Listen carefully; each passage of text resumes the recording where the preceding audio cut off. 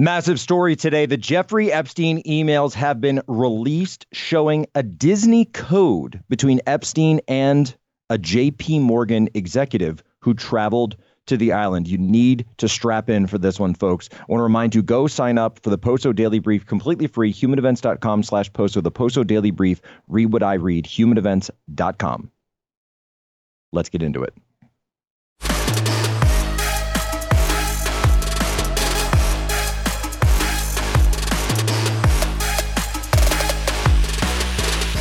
The last batch of documents related to Jeffrey Epstein's sex trafficking are set to be unsealed in the near future. It's reported that the documents contain lewd allegations related to 167 of Epstein's associates, victims, and employees. Ladies and gentlemen, welcome aboard today's edition of Human Events Daily, powered by Turning Point USA. Today is February 16th, 2023, Anno Domini.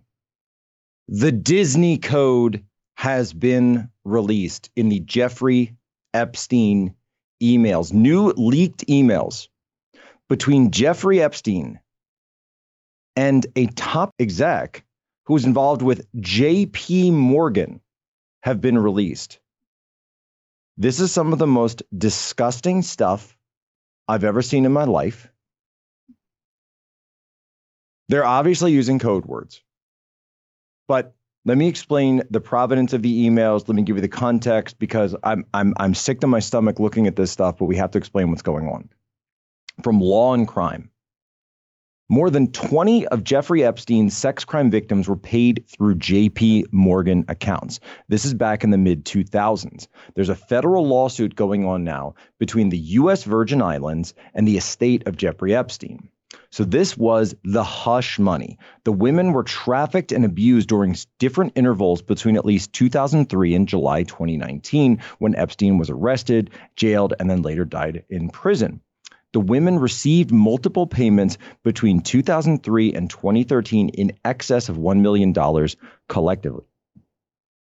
Epstein also withdrew more than $775,000 in cash over that time frame from JP Morgan accounts, especially significant as Epstein was known, of course, to pay for some of the massages, the sexual encounters, in cash. So what the Virgin Islands, the government of the Virgin Islands, are accusing is JP Morgan Chase of, quote, complicity in Epstein's crimes. Of course, I'd love to know if the government of the Virgin Islands was so willing to call out Epstein when he was actually running his industrial-sized sex trafficking operation, child sex trafficking operation, when it was in existence and when he was alive. Kind of funny how the USVI and all these governments didn't really seem to care during all those years when everyone was getting paid. So now, of course, they want their pound of flesh as well. This is that scene in the movie, by the way, where the big boss has gone down and all the criminals are now turning on each other. So that's what you're seeing happen now. And so that's why, finally, though, we're getting all of this information shake out. Because at the end of the day, of course, we want compensation for the victims.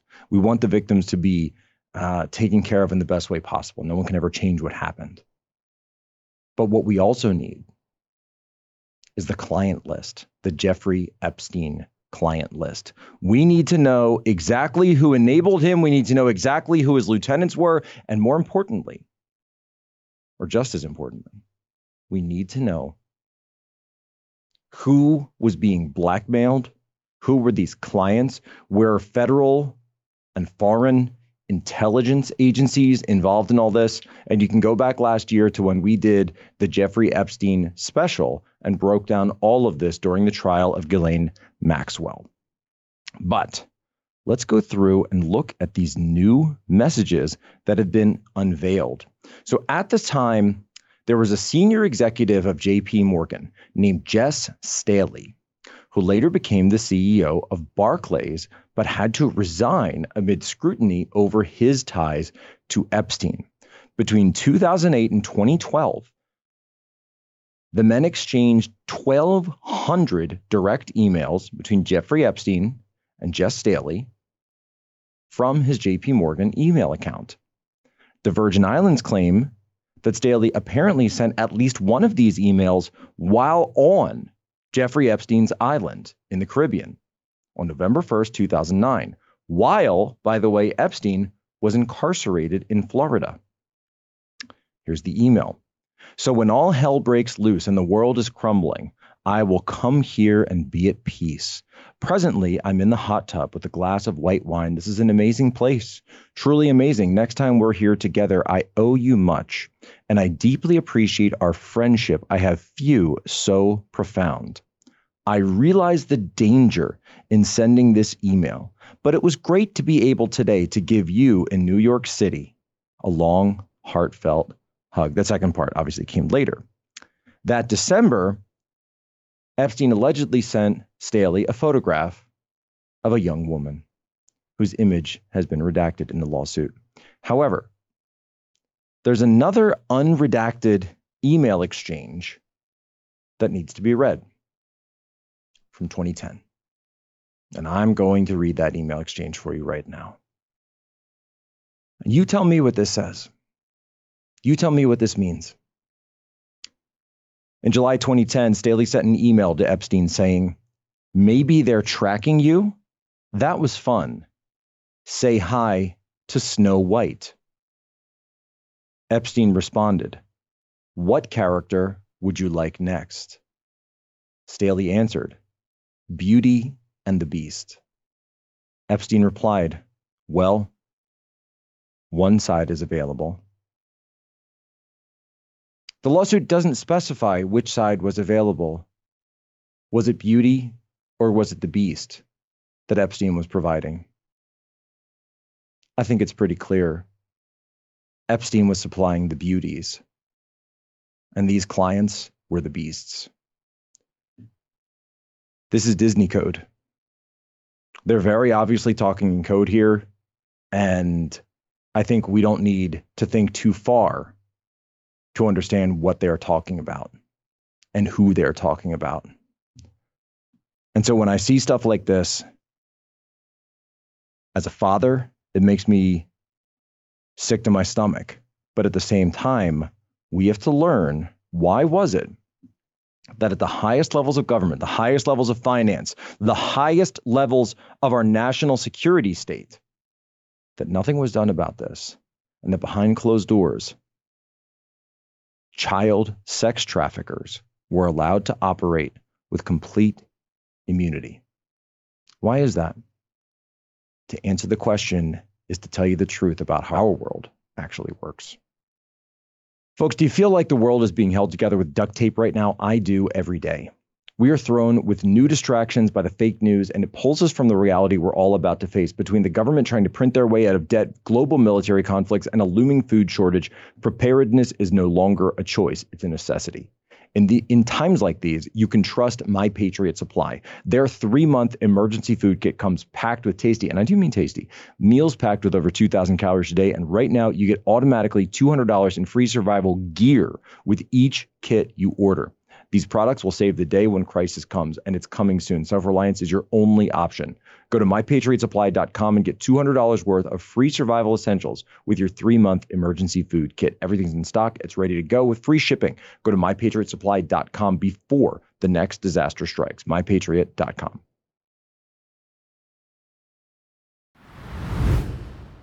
South Africa is in the grip of an electricity shortage.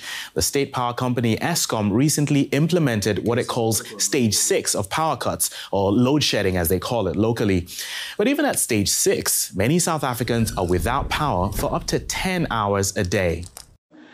We engaged robustly in ideas. It was sometimes not a nice debate because they took to the streets. That's load shedding there, quite ironic, given that, of course, that is the talk on the energy crisis that's taking place currently at the University of Johannesburg. We'll take you back there as soon as they're able to get some lights back in that venue. Well, the South African libs are very, very upset because, not upset because they don't have any power. They're not upset because of the rolling blackouts and the planned outages that are going on throughout their entire country. No, they're very mad at me. They're all mad at me and they're losing their minds over this. And I love this because their country is the one that has a failing energy grid. It's also having a failing water supply. They can't actually get the water. They're on the coast. They can't get water. I started looking at some of these footage. I started looking at some of these images. I said, is this a city that Putin hit in eastern Ukraine? They said, no, this is South Africa. Putin isn't attacking them. They've done it to themselves. But it's my fault. And why are they so mad at me? They're all screaming into the void about the segment that we did here on this program a couple of days ago, where we pointed out that the infrastructure issues in South Africa all suddenly began to occur right after South Africa signed and passed their constitution in the 1990s and then implemented, and it was Mandela who implemented this, racial quotas. And I'm going to read here, Chapter 10, the public section, the South African Constitution, the public administration section, basic values and principles governing public administration, section 195, section 1, paragraph I. Public administration must be broadly representative of the South African people, with employment and personnel management practices based on ability, objectivity, fairness, and the need to redress the imbalances of the past to achieve broad representation. Okay, that's the Constitution of South Africa. That is the basis of critical race theory, the basis of wokeism, DEI, whatever you want to call it. Critical race theory is written into your Constitution because what you've done is say that we must have full representation of the people rather than skills-based employment, or even in this case, skills-based officials. It's not the best man for the job or the best woman for the job. It's representative, demographically representative, whatever that means, which means that in practice, and you can just go here, 1998, Nelson Mandela's government, the ANC at the time, racial quota plan to become law. This is from CNN. I read it the other day, 1998. To push the transition into the white-owned ranks and make up for the wrongs of the apartheid era, President Nelson Mandela's government backs a plan in which Black South Africans would need to constitute 69% of the workforce at all levels from the top down. 69%. Okay. And they call it employment equity. This plan is still in place today. Preferences to people on the basis of race and ultimately require racial quotas, said Anitha Jeffrey of the South African Institute of Race Relations. Okay. So there you go. Right. See, in the 90s, CNN would have actually told you the truth. You have to dig this article up on like the old CNN page. And these people, they're losing their minds because they can't possibly understand why their push for equity and equality has led to this outcome. Well, congratulations, South Africa. You have achieved the highest level of equity of any country on the planet. Yes, in South Africa, everyone suffers under the blackouts and water shortages equally, because that's the only way to impose equality, when everyone suffers equally. I love these comments too. Ever wondered what racism is and how American news outlets portray Africa and Africans? Very shallow and ill-informed racist take on South Africa's energy crisis. I'm actually crying at how fooping stupid this is. Keep my country's name out of your fooping mouth. Dear South Africans, meet Jack Posobiec. Do your thing. Dear Jack, you're an idiot. Warm regards, a South African constitutional lawyer. This guy, by the way, Jonathan Berger. People have been responding to Jonathan Berger and asking him to explain what I said wrong, and they providing him articles and pointing out all of the things and the citations, the quotes, etc., that we made in the piece. And he finally responds with this. It's amazing. Well, the New Yorker may have written an article about this, but the Constitution is blamed for our current problems, ? If anything, this is the best part. If anything, wait, excuse me. No, wait. No, this is his voice. If anything, we are where we are because the vision and promise of the Constitution have yet to be realized. There it is, folks. There it is. Real communism has never been tried. Right there. real critical race theory has never been tried. See, what you've done is you've taken the precepts of communism and you've applied them to race. It's essentially race communism. And so the idea of that, okay, someone was poor is going to become in power now. This is what Mao did. This is what Stalin did. You're doing the exact same thing, but you're doing it along racial lines. It's no different. It's just a new form of communism. This is why people call it cultural Marxism or cultural or neo-Bolshevism, whatever. They're all the same thing. They all mean the same thing. And now you have no power. So what I'm doing, by the way, I have a plan. No, I have a plan. They're very upset at I gave them a simple plan. I said, just hire better workers. No, they don't want to hear that. Hire better administrators. They don't want to hear that either. Okay. Well, here's my new plan. Every time, and I've been doing this all day on Twitter, every time somebody comments attacking me on this, I retweet them. Not because I agree with their comment or their attack. No. It's because I know every time I retweet them, it's going to flood notifications onto their phone, which is going to drain their battery. And then it's going to take them 12 hours to recharge the thing because they don't have any power. So they won't be able to respond. Oops. Oh, I'm so sorry. So sorry. But congratulations, by the way. Congratulations on all the equality, the equity, the inclusion. You've achieved it all. Take a bow, South Africa. Well, folks, as the parallel economy continues to grow, we have seen a slew of conservative coffee companies come and go. And I held off until I found one that I really liked. And that's why I'm happy to tell you now about Blackout Coffee. It's not enough to simply taste great. You want to be proud to support the company, knowing that they align with our conservative values. And that's why I'm here to tell you, I've been giving them a try. They sent me a couple of bags about a week ago now, and I've tried them. I know. Sorry. I've been cheating on my Wawa, but I've been trying Blackout Coffee. I really like it. I just had some this week. And now our ratings are up. What can I say? I got to say, I'm proud to personally recommend Blackout Coffee. This is a coffee company 100% committed to conservative values, from sourcing the beans to the roasting process, customer support, and shipping. They've got an incredible work ethic and accept no compromise. The taste is great. The quality is great. Go to blackoutcoffee.com/POSO. We're going to put the link in the description and use promo code POSO for 20% off your first order. Stop giving money to companies that are woke and don't care. Stay true to our values. A controversial new law has now come into effect in Hungary, despite condemnation from the EU. The law bans portrayals of homosexuality or gender change in school educational materials or TV shows for under 18s.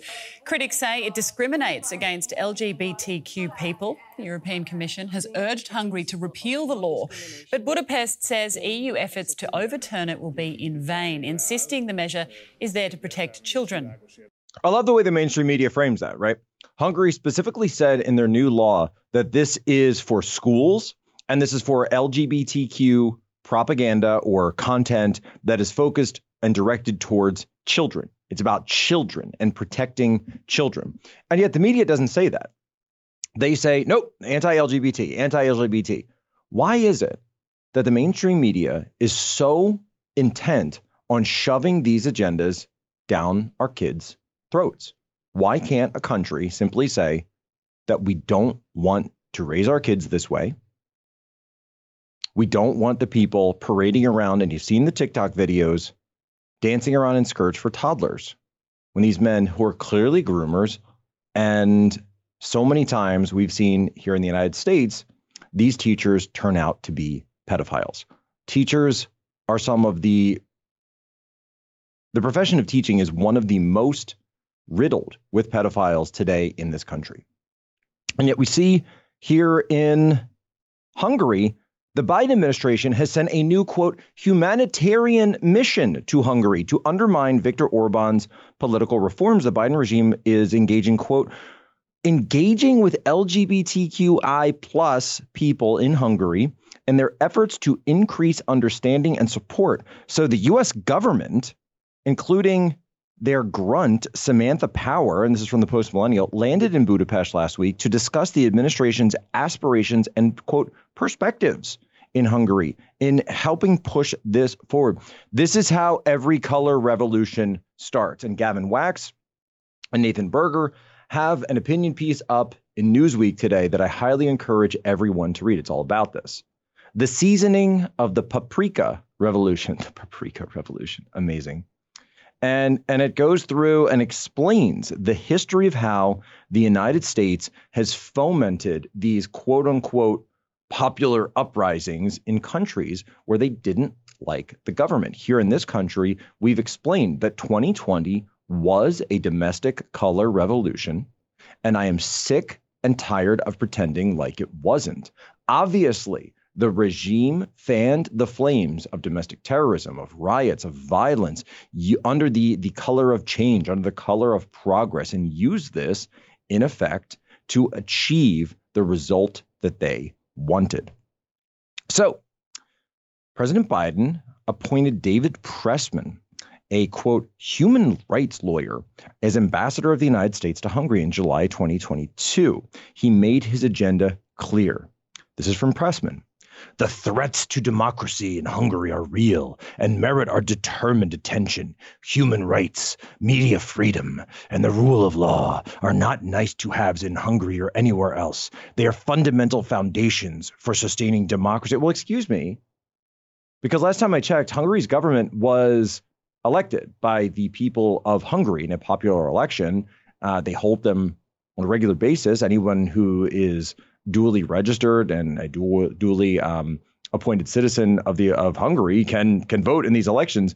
No one has found any issues. But look at this. Back to Pressman. I will support efforts to advance and protect these fundamental rights and transatlantic values. Transatlantic values. The heck is a transatlantic value? I can think of like transatlantic cables and transatlantic, I don't know, whaling and shipping. Trade routes. There's no such thing as a transatlantic value unless, oh, I see, you've made one up. Gavin Wax, and he's actually laid out exactly how this color revolution is going to take place. And the fact that the Biden administration has deployed Samantha Power there is no accident. She's highly involved in not only the 2020 color revolution, but also if you go back, you can tie her to so many other things. Here's from Newsweek and Gavin Wax. Number one, the left identifies a subject wherein the Hungarian people have overwhelmingly indicated they do not want to embrace woke ideals. Number two, the left exaggerates the situation with a mix of hyperbole and omission and personally condemns Viktor Orban. Number three, the Hungarian people, who have access to a diverse array of media opinions, reject the assertions of the left.